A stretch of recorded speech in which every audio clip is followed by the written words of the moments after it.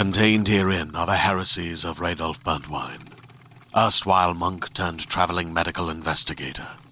Join me as I uncover the blasphemous truth of a plague-ridden world, that ours is not a loving God, and we are not its favored children.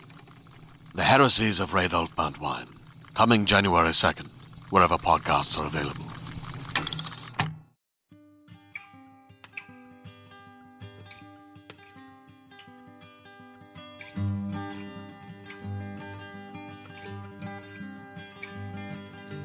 Hello and welcome to the Drabblecast, episode 16. I'm your host, Norm Sherman. The Drabblecast is a weekly flash fiction podcast featuring strange stories by strange authors for strange listeners, such as yourself. Here you'll find bizarre stories, sometimes disturbing, sometimes funny, but always short. Much like life, I suppose. Well, listen, I can't wait to jump into this week's Drabble news, and you're about to see why. Brought to my attention by listener Hollis Roberts. Check this. Fruithurst, Alabama. An 11-year-old Alabama boy used a pistol to kill a wild hog that just may be the biggest pig ever found.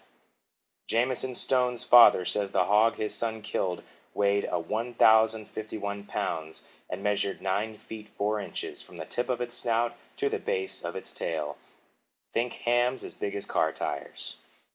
If the claims are accurate, Jameson's trophy boar would be bigger than Hogzilla, the famed wild hog that grew so seemingly mythical in proportion before being killed in South Georgia in 2004. Hogzilla originally was thought to weigh 1,000 pounds and measure 12 feet in length.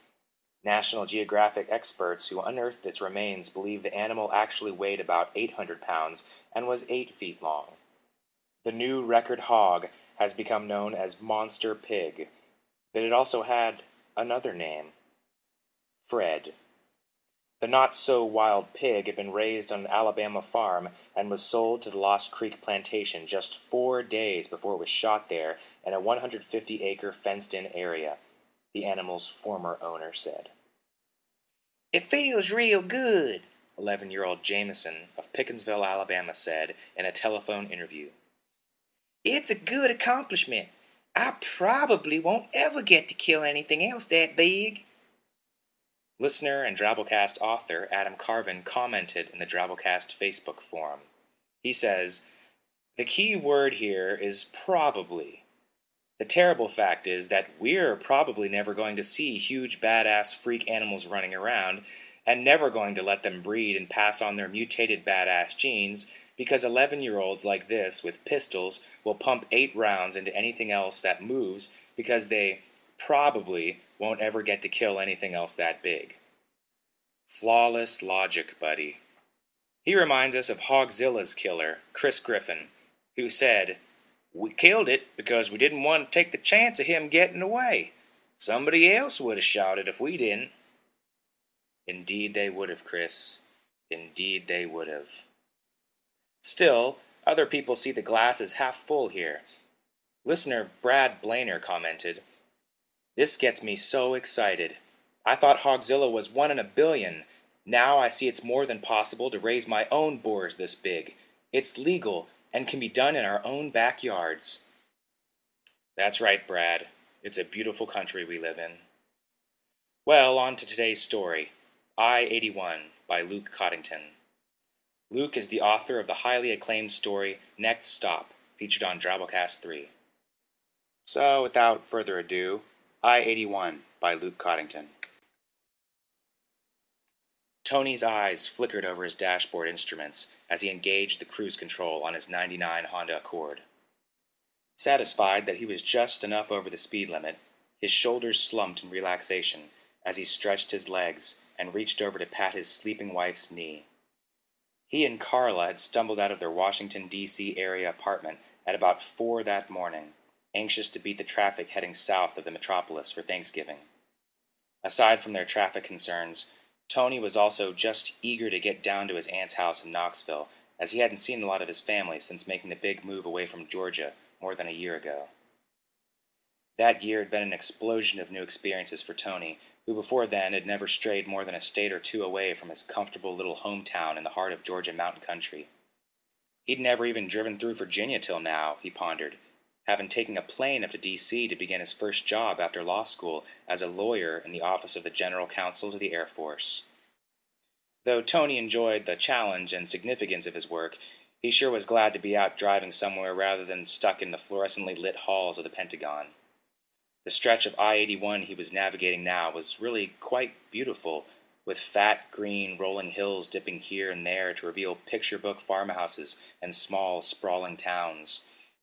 As he craned his neck to take in a particularly inspiring farmstead, he saw a flash of movement in the rearview mirror, and a moment later inadvertently swerved into the shoulder as a large, darkly colored Hummer came out of nowhere and barreled past him at least 100 miles an hour.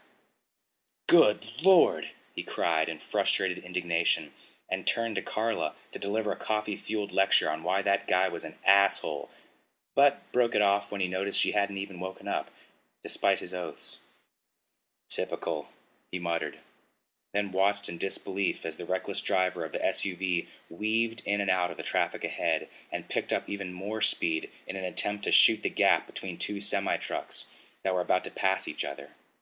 His disbelief deepened considerably then, as his eyes were drawn away from the possible accident in front of him and toward a big hill to the right of the road, from behind which an attack helicopter had just risen sinisterly.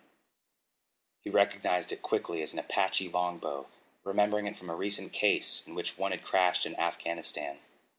Snapping out of his reverie, Tony stomped on the brakes, his breath catching in his throat as he watched one of the longbow's 16 Hellfire missiles detach from its right wing and then rocket towards the road ahead of him.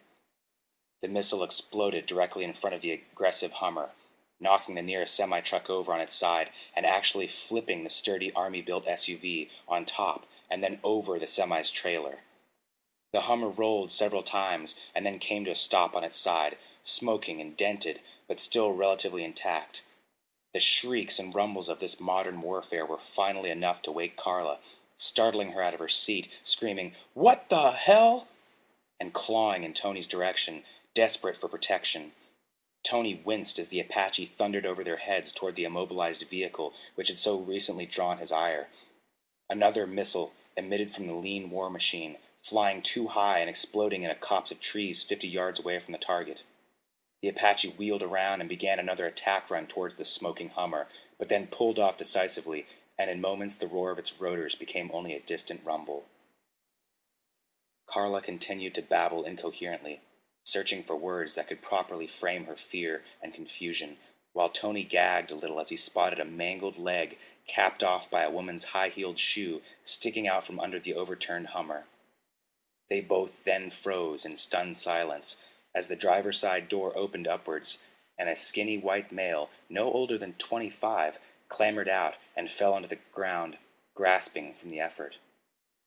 He stood up slowly, his shirt in rags around his twitching torso, and then began limping as fast as possible toward the half-mutilated trees 50 yards away. The man's ash-covered face grimaced in pain as he moved along, and in 30 seconds he had covered half the distance to the trees, but was beginning to slow down, and then fell over, his mangled body having lost most of its strength it had been granted by adrenaline. Just then, two thoughts occurred to Tony at once. First, the thunder of the retreating helicopter was growing louder again. The second, why the hell was he sitting here watching this? For all he knew, one of those 14 remaining missiles might fly their way at any time. He gunned the engine, threw the gear shift into reverse, and righted his car on the road, grimly ignoring Carla's requests for an explanation. He had no idea what was going on, but thought it was a good idea to ask the questions from a safer distance. There were a few stalled cars around on the road, the owners gawking out of their windows at the nightmarish scene, but most had a similar thought progression as Tony, and had already gotten out of there. As he accelerated forward, getting ready to dodge the debris from the overturned tractor-trailer, Tony again heard the Apache fly overhead, then pressed the accelerator pedal even harder under the floor as he heard the frantic chatter of the Boeing M230 chain guns mounted under the helicopter's fuselage. The Accord began its final acceleration past the last obstacle, the missile crater on the road, and Tony threw one last horrified look back at the scene to his left. The reckless driver was crawling jerkily toward the trees, displaying humanity's ability to hope in even the most dire of circumstances. The attack helicopter bore down on him on its second strafing run, displaying humanity's further ability to dash each other's hopes mercilessly. A line of machine gun bullets then arced along the ground toward the driver and tore through him, leaving stillness in their wake.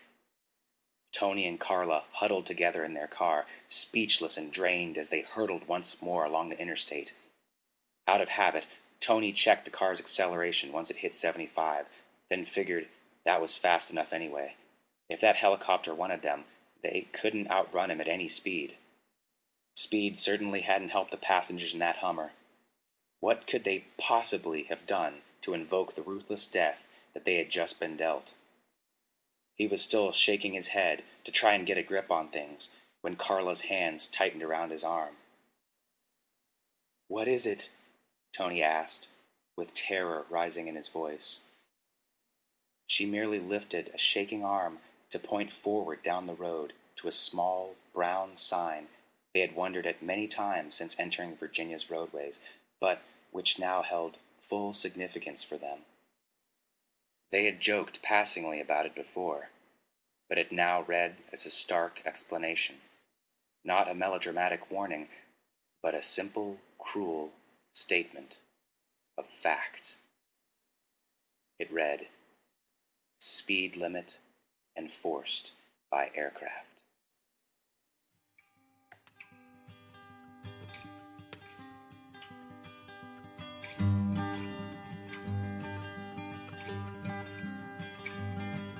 Well, that was our story. I hope you liked it. That's all for this week. Be sure to comment on the website, http://web.mac.com/Norm Sherman, and to tell a weird friend with the weekly commute about the Drabblecast. Send in your own short, weird stories of 2,000 words or less to goatkeeper@hotmail.com. Tune in next week, but until then, I'm your host, Norm Sherman, reminding you people listening in your cars right now that staying in the speed limit not only helps you avoid getting hit by helicopter fire, it also helps your gas mileage. An hour ago this place was loaded, and noise filled the room like the smoke, and laughter and curses spilled like booze from a glass.